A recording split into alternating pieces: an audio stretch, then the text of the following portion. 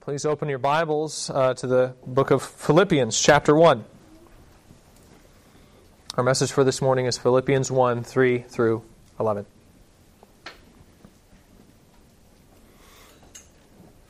Vanity of vanities. Vanity of vanities. All is vanity. What does a man gain by all the toil at which he toils under the sun?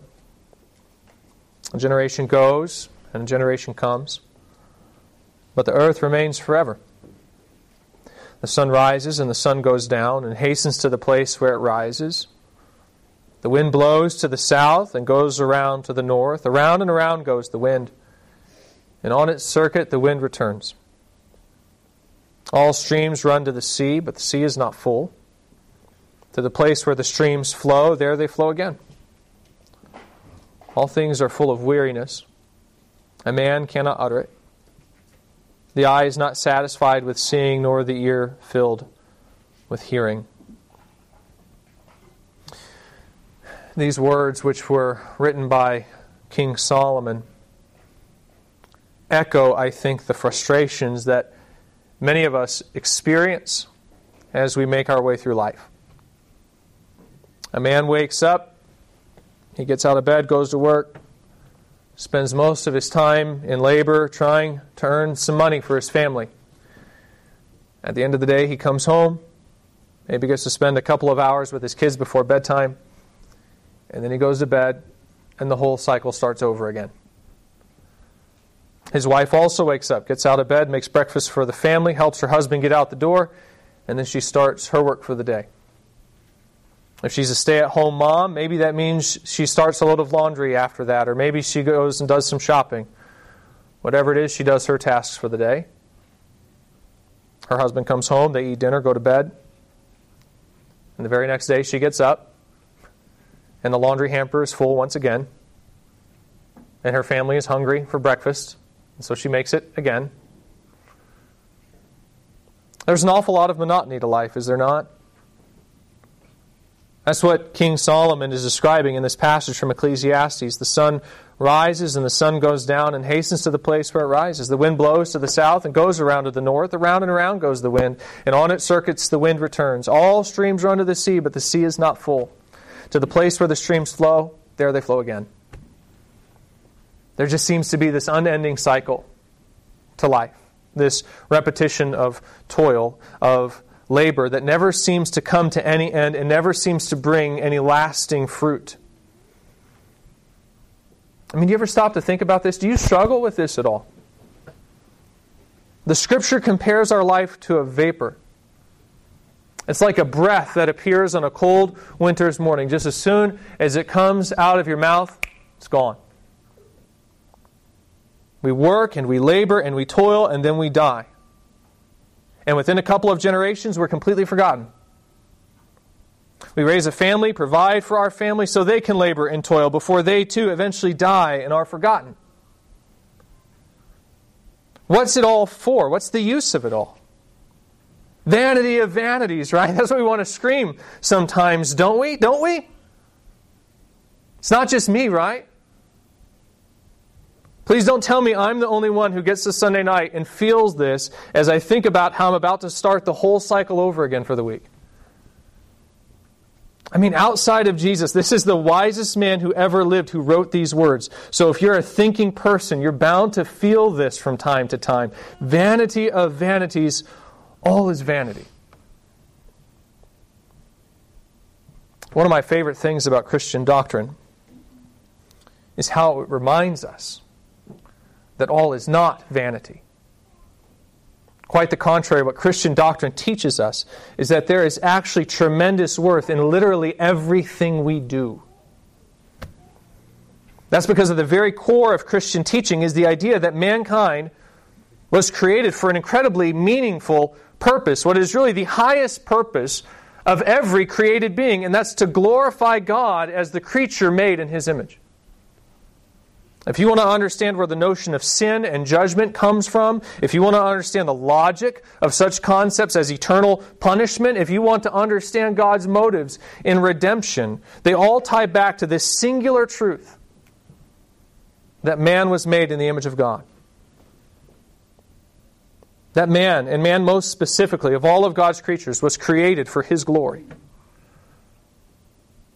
You stop and think about that for a moment, and what you realize is this means that literally everything we do is meaningful.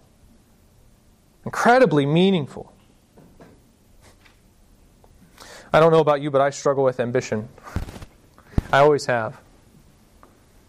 Yeah, that's my pride and my arrogance, and it's a deadly combination. In fact, I'll tell you an embarrassing little secret. It wasn't until about 7th or 8th grade that it occurred to me that maybe one day I might not be famous. And that's kind of silly. But it's true. I just assumed that naturally, as someone as talented and gifted as me was going to be famous. It wasn't even a question. And then finally it occurred to me one day, wait a second, maybe I'm not as talented and gifted as I think I am. Who knows, maybe I may just end up being, a regular guy. I chuckle at that now, but listen, that rocked my world at the time. I mean, quite honestly, and being completely serious here, as that idea developed over the next several years, it actually turned into a kind of panic. I mean, to spend your whole life toiling in obscurity just to die and have all your work be forgotten, what's the use of that? You mean it's possible that I might not do something really important with my life? I might not develop some revolutionary philosophical theory or write a groundbreaking novel. I might just end up working in a warehouse somewhere. Shipping, I don't know, dog biscuits or kitchen spatulas.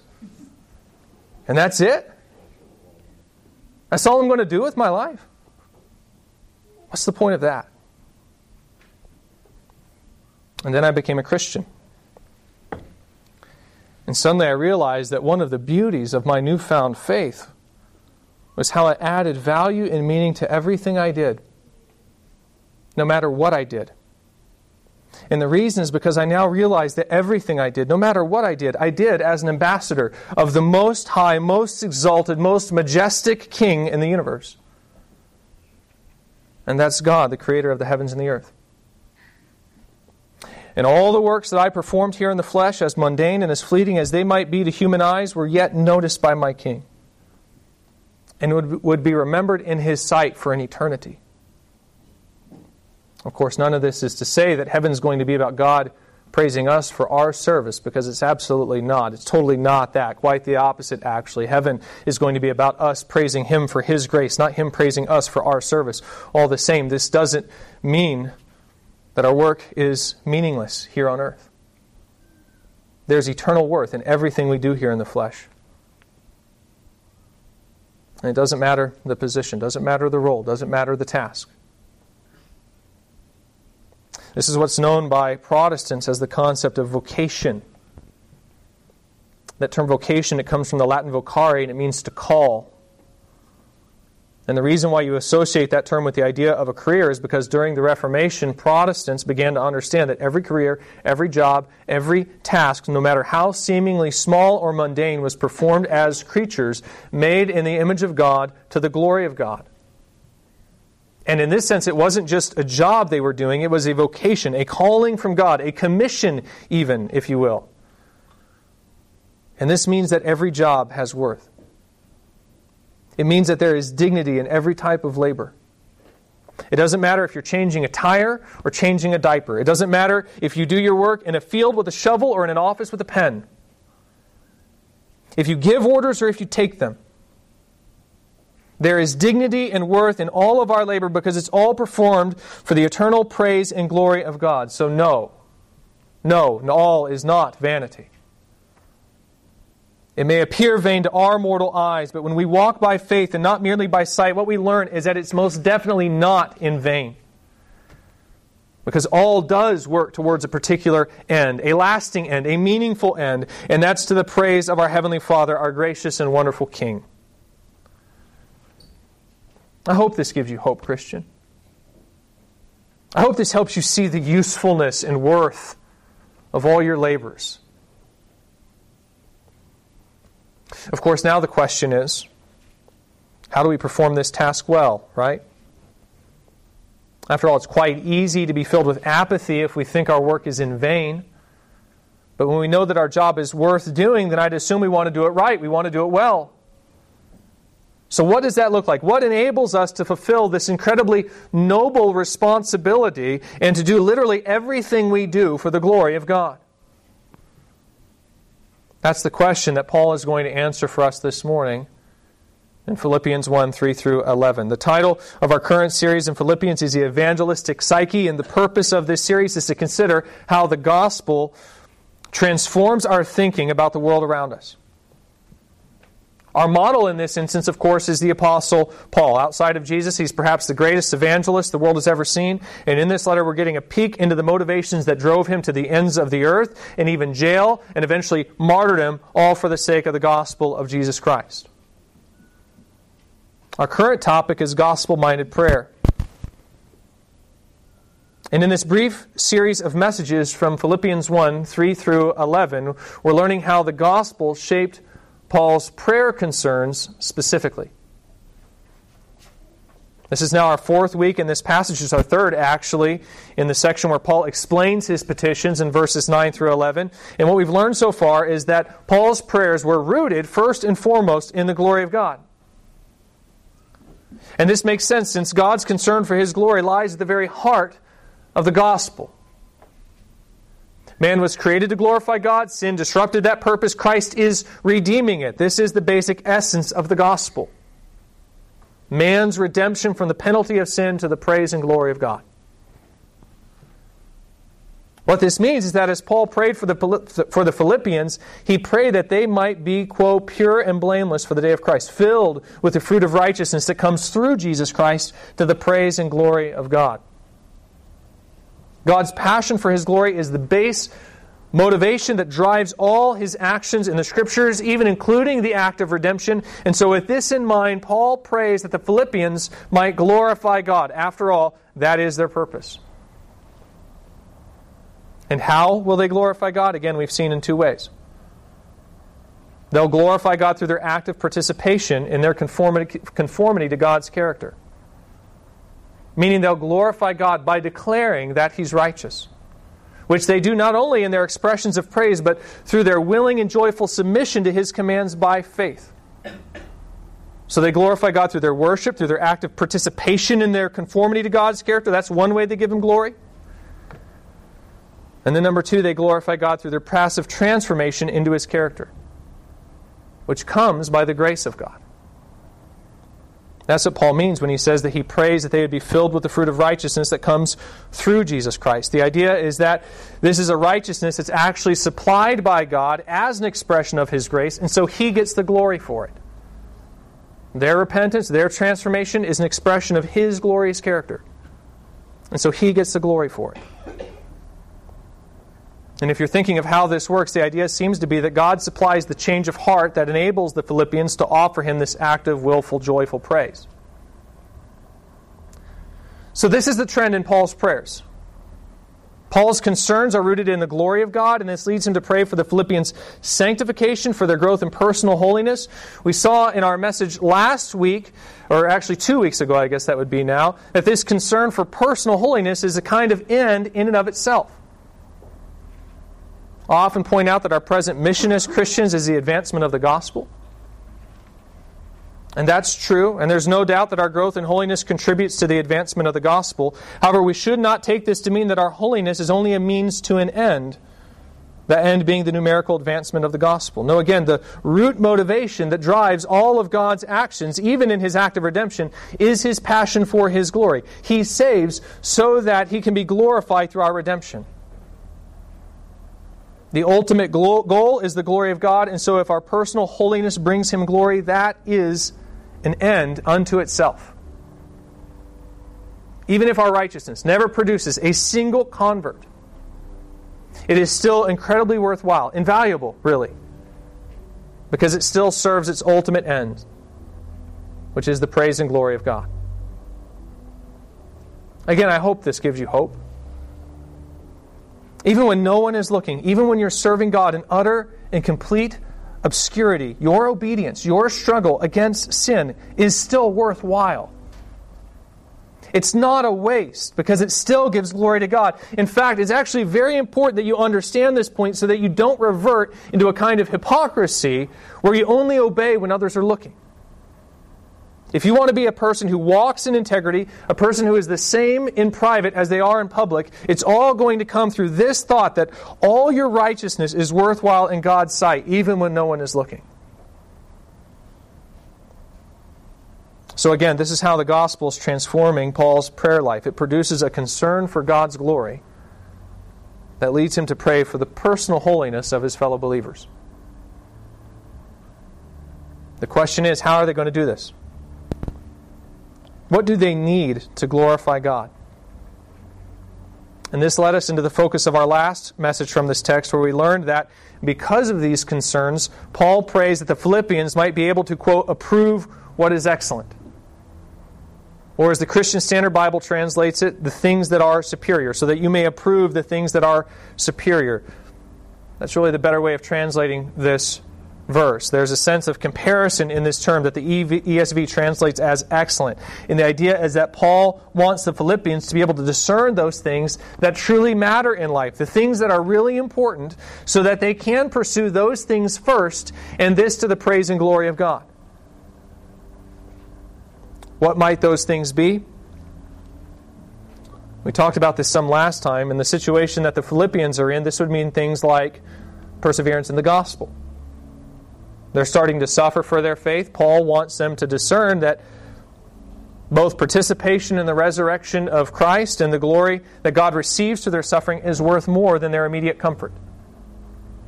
It would also mean things like doctrinal fidelity. It may be that the Philippians are considering a minor doctrinal compromise for the sake of security. If so, it doesn't seem to be anything so serious as to jeopardize their salvation. Even still, Paul wants them to know that their relief isn't worth it. It's worth contending for the truth, since it's through this truth that God is glorified. Lastly, but certainly not least, Paul wants them to understand that the unity of the church also matters. We'll get into this more today, but as much as Paul believes in the need to contend for truth, we'll also see as we continue through Philippians that he also believes that they should contend for unity. Meaning they shouldn't run at the first sight of disagreement. They need to actively fight to maintain the unity of the church, because the unity of the body, this also matters. Now, of course, these aren't the only things that matter, but it gives us a picture of what Paul's praying for here. And it gives us a sense of how we ought to be praying for one another as well. If the glory of God is what matters, then we all need discernment to know what that is exactly that glorifies God. After all, we don't do this by nature, right? Sin has so corrupted our hearts and our minds that we often have a very difficult time knowing what the right thing is to do, let alone having the willingness to do it. So we should pray first and foremost that we might be able to discern the will of the Lord, that we might be able to approve those things that are excellent and pursue those things first, rather than the things that truly are vanity. So now the thing we need to know is, how do we develop that kind of discernment? How do we grow in that kind of knowledge? We've been created for and called for this wonderful purpose to glorify God, and we're able to glorify God in literally everything we do, but what does that look like? How do we develop the discernment that's required to approve what is truly excellent in each and every situation? And this brings us finally to Paul's requests for the Philippians. I've said that there's this butterfly effect in Paul's writing, where he's able to see how the butterfly flapping its wings in Africa produces the hurricane in New York 2 weeks later. Only the way that Paul tends to explain this cause and effect relationship, it kind of goes backwards. He starts with the hurricane in New York, and then he says, and that was caused by this, which was caused by this, which was caused by this, and so on, and he eventually traces his way back to the butterfly in Africa. And so even though we're moving forward on the page, we're actually moving backwards conceptually. And that's exactly what happens in today's passage. Paul begins with his request for the Philippians in verse 9, and then he goes on to explain the reasons for those requests in verses 10 through 11. And I've said that if you want to understand the significance of these requests, then you really have to start at the end of the passage and work your way backwards. And that's what we've been doing over the past several weeks. We now understand the motivations of Paul's prayers. Paul wants the Philippians to develop discernment, and he wants them to develop discernment so they can be pure and blameless for the day of Christ, all to the praise and glory of God. So if Paul wants them to develop that discernment for that reason, then what does he pray for them? In short, what develops discernment? And I'd have you note the implications to the answer of that question are obviously larger than just our prayer life. If the point is that we need discernment in order to glorify God with our lives, then we probably shouldn't just be praying for it, we should also be pursuing it through whatever avenues would emerge as a result of the request that Paul makes here. You guys understand this? This is important. What Paul prays for here tells us much of what we must pursue if we want to glorify God with our lives. So again, what is it? What enables us to develop the discernment that equips us to know what is truly excellent, what is truly superior? Let's go ahead and find out now. The answer may surprise you. The passage once again is Philippians 1, 3 through 11. Let's go ahead and read it together. We're paying particular attention to verses 9 through 11, so I'd encourage you to listen close as we read through that section of the passage this morning. Paul writes this: I thank my God in all my remembrance of you, always in every prayer of mine for you all, making my prayer with joy, because of your partnership in the gospel from the first day until now. And I'm sure of this, that he who began a good work in you will bring it to completion at the day of Jesus Christ. It is right for me to feel this way about you all because I hold you in my heart. For you're all partakers with me of grace, both in my imprisonment and in the defense and confirmation of the gospel. For God is my witness, how I yearn for you all with the affection of Christ Jesus. And it is my prayer that your love may abound more and more with knowledge and all discernment, so that you may approve what is excellent and so be pure and blameless for the day of Christ, filled with the fruit of righteousness that comes through Jesus Christ, to the praise and glory of God. In today's passage, Paul prays that the Philippians would abound with two characteristics so that they may be able to approve what is excellent to the praise and glory of God. And the first characteristic in this passage, if we're continuing to work our way backwards, is knowledge. Knowledge. Of course, this occurs in the second half of verse 9. Paul prays that their love would abound more and more, quote, with knowledge and all discernment. Of all the characteristics that Paul mentions here, or of the two characteristics, not like there's a lot of them, of the two characteristics that Paul mentions here, this is probably the least surprising. But it's still one that probably needs a little fine-tuning in the thinking of a lot of Christians. I would imagine that many of us, when we talk about discerning the will of the Lord, what we're really saying is that we're trying to figure out what's best for us. The assumption, more or less, is that we are at the center of the universe. Now, we never say that, but we secretly think it. We act as if the most important thing in the universe is our personal comfort and happiness, and we just assume that God's in on the game. That's how we interpret the love of God. We assume that the love of God means that He's really interested in granting us the desires of our heart. Now, don't get me wrong, God is concerned with the happiness of His children. It's just that that concern does not translate into an automatic interest in giving us the desires of our heart. And that's because the way God wants us to be happy is by us finding our satisfaction in Him.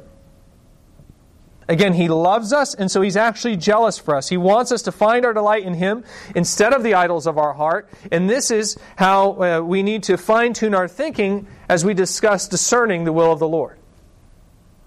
We need to realize that when we're praying for discernment, we're not asking, how is God going to help me obtain the idols of my heart? Because if He loves you, He's never going to do that. Not unless He means to discipline you with those idols. So instead, we need to ask ourselves, how can I glorify God in this situation? Because that's the kind of happiness that God wants us to find. The joy that comes from our finding joy in Him, which again actually works both to our good and for His glory. When we start thinking this way, this actually takes a lot of skill. After all, when we begin to think this way, we're not just trying to discern what we ought to do, what the appropriate actions or steps to take are in any given situation, but we're actually trying to discern the quality even of our goals and motives as well. We're trying to discern if the intended object of our actions actually glorifies God. That's not just something we can assume. We can't just assume that whatever we want actually brings glory to God. No, that's something we need the Scriptures to supply for us. If you think about this, this would be natural in really most any relationship. If a husband wants to display his affection for his wife, he doesn't just start with his own desires and then project that onto his wife. Like he doesn't say, well, I know what sort of gift I'd like. I'd like a brand new rod and reel. Or, oh, I know, a new golf putter. That's it. That's the perfect anniversary gift. I mean, he's going to have one very disappointed wife if he went out and did something like that, right? Because she's a completely different person than he is, with a very different set of desires. So if the husband's going to please his wife, he's going to have to learn about her, right? He's not going to start with his desires because his desires don't necessarily match up with hers. Instead, he needs to learn about the things that she values, the things that she likes. And after he spends some time with her, listens to her, asks her questions, he can finally learn, my wife feels loved when I buy her flowers. And her favorite types of flowers are daisies. Or maybe he'll learn that what she really wants, what she really values, isn't a gift at all, but an evening alone with her husband, or maybe even an evening out away from everybody, right? Away from the kids. You know how that works, right? Not everyone appreciates the same things. Not everyone interprets love in the same way. Take employees, for example. The way you thank some employees is with a raise. They value money, and so you pay them to thank them. The way you thank others is with praise. They want to be recognized for their work. They want to know that they're appreciated. Still others want time. So you reward their labor with some extra time off or with a more relaxed work schedule. You have to adjust your expression of gratitude to the taste of the person if the point is to demonstrate your love for them. Well, it's the same way with God and us. God is a person. You understand? He's not a force or a type of energy, but an actual person, just like you and I. 3 persons, actually. One God in 3 persons, who are entirely unified, not only in essence, but in thinking and action as well. One God in 3 persons. This means that He has desires. He has likes and dislikes. And since His personhood is distinct from ours, we must first learn what He takes pleasure in before we can do what is actually pleasing to Him. The Bible seems to indicate that there's a sense in which this would be true even apart from sin, simply because of the way God made us, but this is most especially true because of sin. Again, it's like I've said so many times over the past several weeks, sin has darkened our minds such that we don't really know with much certainty what is pleasing to God in our natural state. There's a sense in which we can understand something of the character of God from the creation, according to Romans 1. Likewise, this knowledge provides us with a kind of innate understanding of right and wrong, according to Romans 2. But our sin works to suppress the truth to the degree that much of what we could know about God is lost. And even what we do know is confused by the deceit that emerges from our own sinful desires. The result is that if we're going to know just what it is that glorifies God, then we have to learn about Him. We can't just assume it. We have to seek it out. We have to learn. And since we can't start with our own desires or even our own logic, corrupted as our thinking is by sin, we must seek this knowledge of God from a source outside of ourselves. Thankfully, God has provided us with just such a resource where we can learn about His desires, and that's in His sacred Scriptures. But we, as His people, must be diligent to search these Scriptures so that we can learn what the will of the Lord is, so that we can abound in knowledge and all discernment, and so that we might be able to approve what is excellent. This is where many Christians go wrong. They begin with a flawed starting point in their thinking. They begin with their own understandings, their own assumptions about God, and that's a problem because their assumptions have been corrupted by sin. There's only one starting point for truth, and that's the inspired, inerrant, infallible Word of God. To quote Psalm 19, "The law of the Lord is perfect, reviving the soul. The testimony of the Lord is sure, making wise the simple. The precepts of the Lord are right, rejoicing the heart. The commandment of the Lord is pure, enlightening the eyes. The fear of the Lord is clean, enduring forever. The rules of the Lord are true and righteous altogether." If we want to know what is true, if we want to abound in knowledge and all discernment, that we might approve what is excellent, then this is where we must begin, with the Word of God. And brothers and sisters, just so you know, there is indeed much to learn about how to be pleasing to God. I lack the time to dive into the specifics of all the ways that this Scripture can transform our lives, but suffice to say, it really does extend into literally every aspect of our lives. I think you see just how far it can extend, expressed relatively well in the Old Testament. The Jews, of course, were a people set apart to serve God, and that meant a different way of eating, a different way of dressing, a different set of holidays. It affected their economic system, their political system, their expressions of worship. There wasn't a single aspect of their life that wasn't in some way touched by the fact that they were a people set aside to display His glory. Now, I'm not saying that we're supposed to go and live like the Old Testament Jew, because I think once we understand what this book tells us about where we stand in redemptive history, it's pretty clear that we live by a different set of instruction. Still, this is not to say that our faith does not touch every single component of our lives, because it does. As the Apostle Paul says in 1 Corinthians 10:31, "So whether you eat or drink or whatever you do all to the glory of God." Again, there's so much to discuss here, far, far more than we have time for here this morning. But what we must understand at the very least is that we must learn how to glorify God with our lives, and at least part of the way that we will abound in knowledge and all discernment is through the study of God's Word, the Bible. But this raises another question. If sin has corrupted our thinking, then how can we know that our interpretation of the Scripture is correct? After all, the Scripture tells us that we suppress what knowledge we do have of God with our unrighteousness, right? So how can we know that we aren't doing that even with the Scriptures themselves? Again, our enemy is inside of us. It's our sin nature, and we're very good at deceiving ourselves. And so how can we know that when we encounter the Scripture and make an interpretation of the text, that the conclusions we come to are indeed reflective of the will of God and not just an expression of our own sinful desires? And this leads us to our second characteristic, which is the first request, actually, that Paul makes in this passage. He doesn't just pray that they would abound in knowledge. He actually prays, first and foremost, that the Philippians would abound in love. Once again, this is the second characteristic that allows us to approve what is excellent.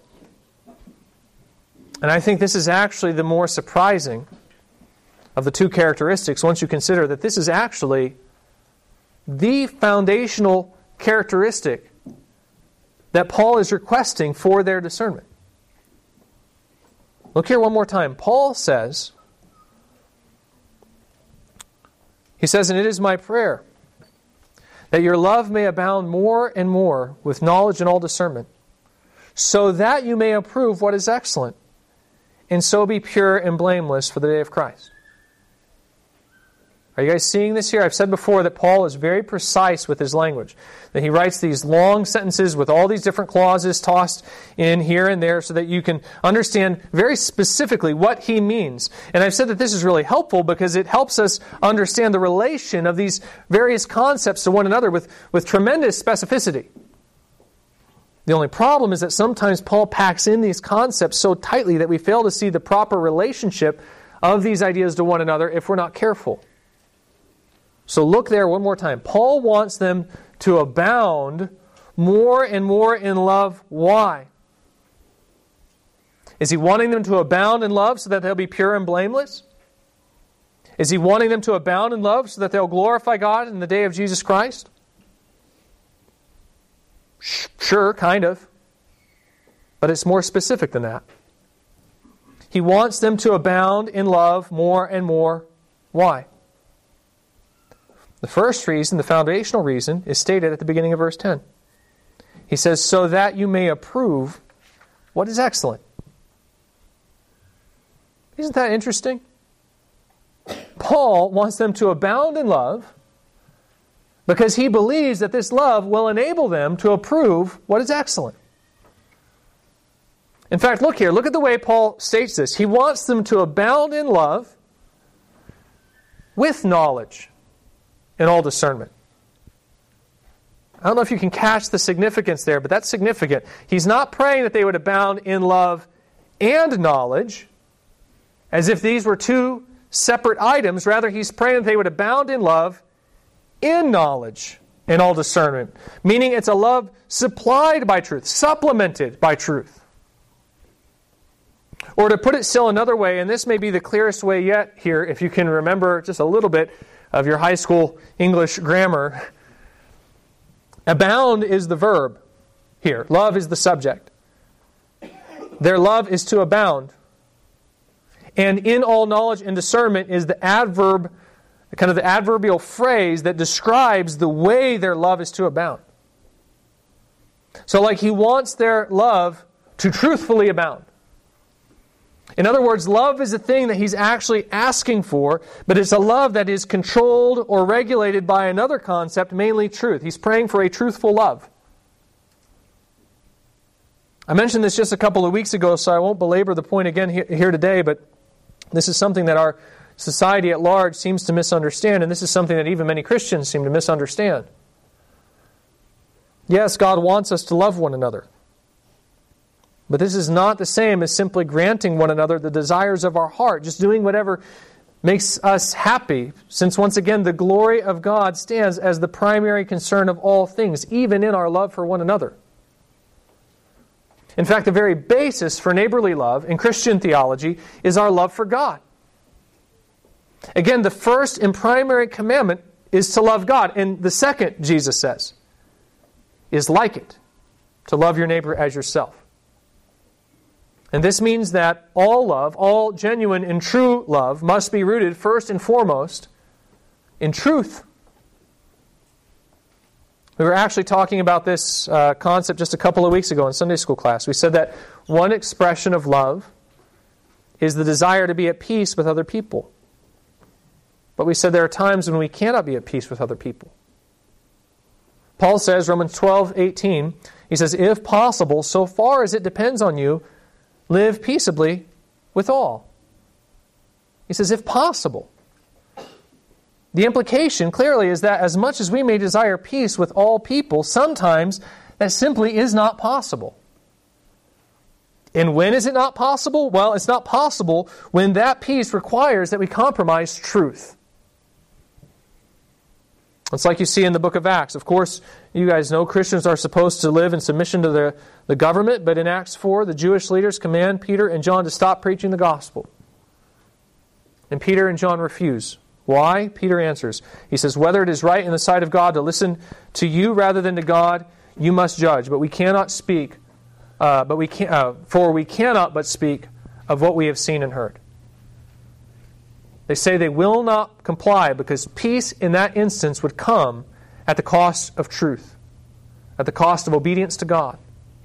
And that won't do.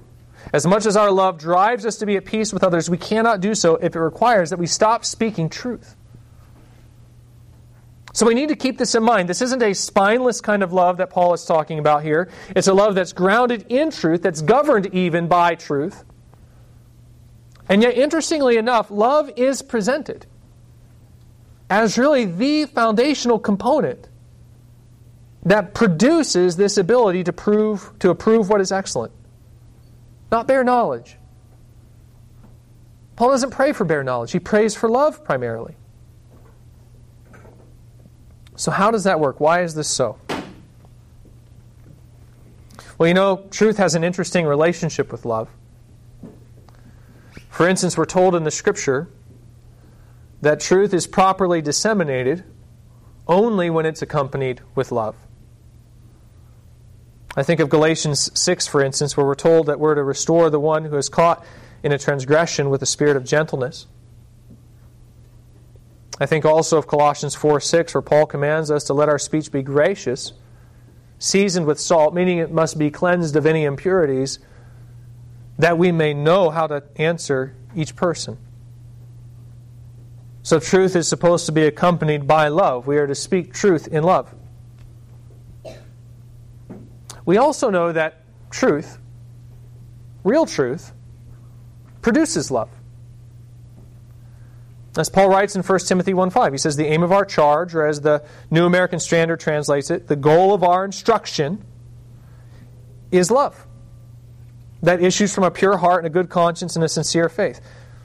And by the way, speaking of vanity, Paul continues saying, certain persons, by swerving from these, have wandered away into vain discussion, desiring to be teachers of the law, without understanding either what they're saying or the things about which they make confident assertions. The idea is that any instruction that does not produce love, it is not aiming to produce that in the person, is in fact a vain discussion, an empty discussion. And that's because true knowledge understands that the purpose of instruction ought to be love. Truthful love, but love. So there's this kind of relationship between love and truth. Love flows out of truth. And yet not to be missed is that the Scripture also indicates that truth or knowledge also comes as a result of love.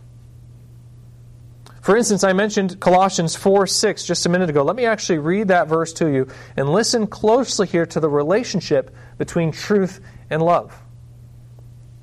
Paul says, let your speech always be gracious, seasoned with salt, so that you may know how to answer each person. Now again, this phrase, seasoned with salt, it means essentially, I won't get into the reasons why I say this today, I don't have time, but it means essentially, let it be removed of any impurities, meaning let it be cleansed of any impure motives or expressions. Why does he say to purify your speech that way? So that you may know how you ought to answer each person. The concept seems to be that as we sanctify our speech, the result will be an increase in wisdom. We will know how to answer each person. So this is one way that love produces knowledge. As we put on love, it removes those sinful tendencies that prevent us from seeing the truth. It leads to wisdom in this sense. However, there's another sense that love produces knowledge as well. In Ephesians 4, for instance, Paul explains that the body builds itself up as it speaks the truth in love. So once again, there's this idea that truth produces maturity. The body builds itself as we speak truth to one another, and yet love is still essential to this growth. We must speak the truth in love. Again, truth must be accompanied with love. And the reason for this, Paul explains, is because the body builds itself up only as every part is contributing and only when each part is working properly. To quote Ephesians 4:15-16, he says, rather, speaking the truth in love, we are to grow up in every way into Him who is the head, into Christ, from whom the whole body, joined and held together by every joint with which it's equipped, when each part is working properly, makes the body grow, so that it builds itself up in love. The idea is that every one of us has a gift. Every one of us has unique experiences and backgrounds. Every one of us has unique insights into the Scripture, which are all needed for the growth of the body. And so as Paul says, the body builds itself up in love. Love is essential to the growth of the body because it's through love that we maintain the unity that allows us to continue this truth-speaking process to one another. Indeed, this is what Paul notes in Colossians 3:14 when he says, "And above all these, put on love, which binds everything together in perfect harmony." Listen, love is the glue that holds the body together.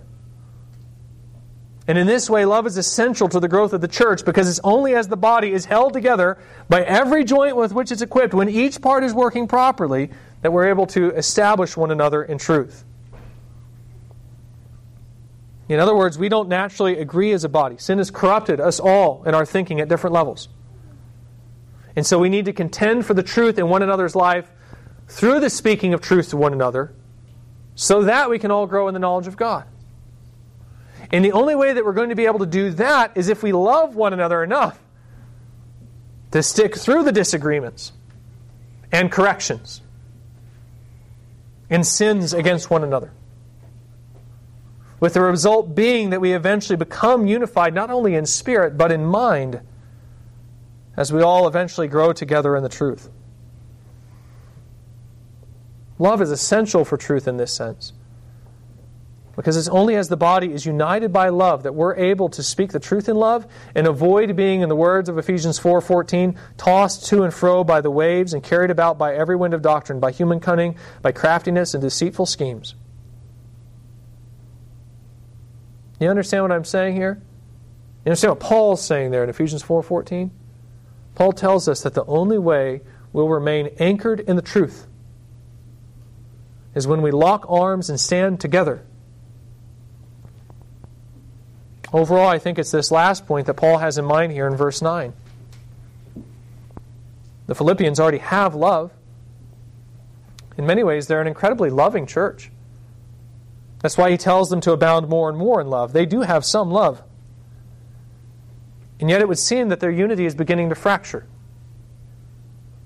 As we'll see, the source of this fracture is apparently some kind of ambitious spirit. There are some who are trying to get ahead in the world. They're not acting in love. And if they're not careful, this is going to lead to a divided church. And friends, a divided church is one that will be tossed about by every wind of doctrine, by craftiness and deceitful schemes. A divided church is not one that will contend for the truth in the face of persecution. And so Paul prays for the Philippians that they may abound more and more in love, so that they may be able to approve what is excellent and be pure and blameless for the day of Christ. So going back to the question that I raised at the beginning of this morning's message, how do we perform this incredibly noble task of glorifying God well? How will we grow in our holiness such that we do bring Him glory in literally everything we do? I think you see it expressed in this prayer that Paul offers up for the Philippians. It will occur as we pursue both truth and love, and as we pursue each at the same time. It can't just be one or the other, or the one first and then the other. We need to pursue both at the same time because our growth in each is intertwined with our growth in the other. Love produces truth, and truth produces love. You need both to grow in the other. So it must be precisely as Paul prays here. If we want to glorify God with our lives, then we must abound more and more in love, with knowledge and all discernment. And with this in mind, as we close here this morning, I'd encourage you to ask yourself, which of these two characteristics may you be neglecting at this moment? Is it truth or is it love? If it's truth, I'd encourage you to recognize that you cannot know how to glorify God without truth. In fact, I'd go so far as to say you won't even care to glorify God without truth. You can find joy in every station of your life in the knowledge that whatever you do it to the glory of God. But you will not glorify God if you do not first learn what glorifies Him. So you must have truth. You cannot neglect the acquisition of knowledge. That said, neither can you neglect the exercise of love. Because it's love, actually, that allows you to grow into the truth, so that you may approve what is excellent and so be pure and blameless for the day of Christ. So ask yourself, where am I deficient? In which of these two characteristics do I need to grow? And then do what you see Paul doing here. Pray to God that He would help you abound in that quality to the praise and glory of His name. Let's do that right now. Let's pray.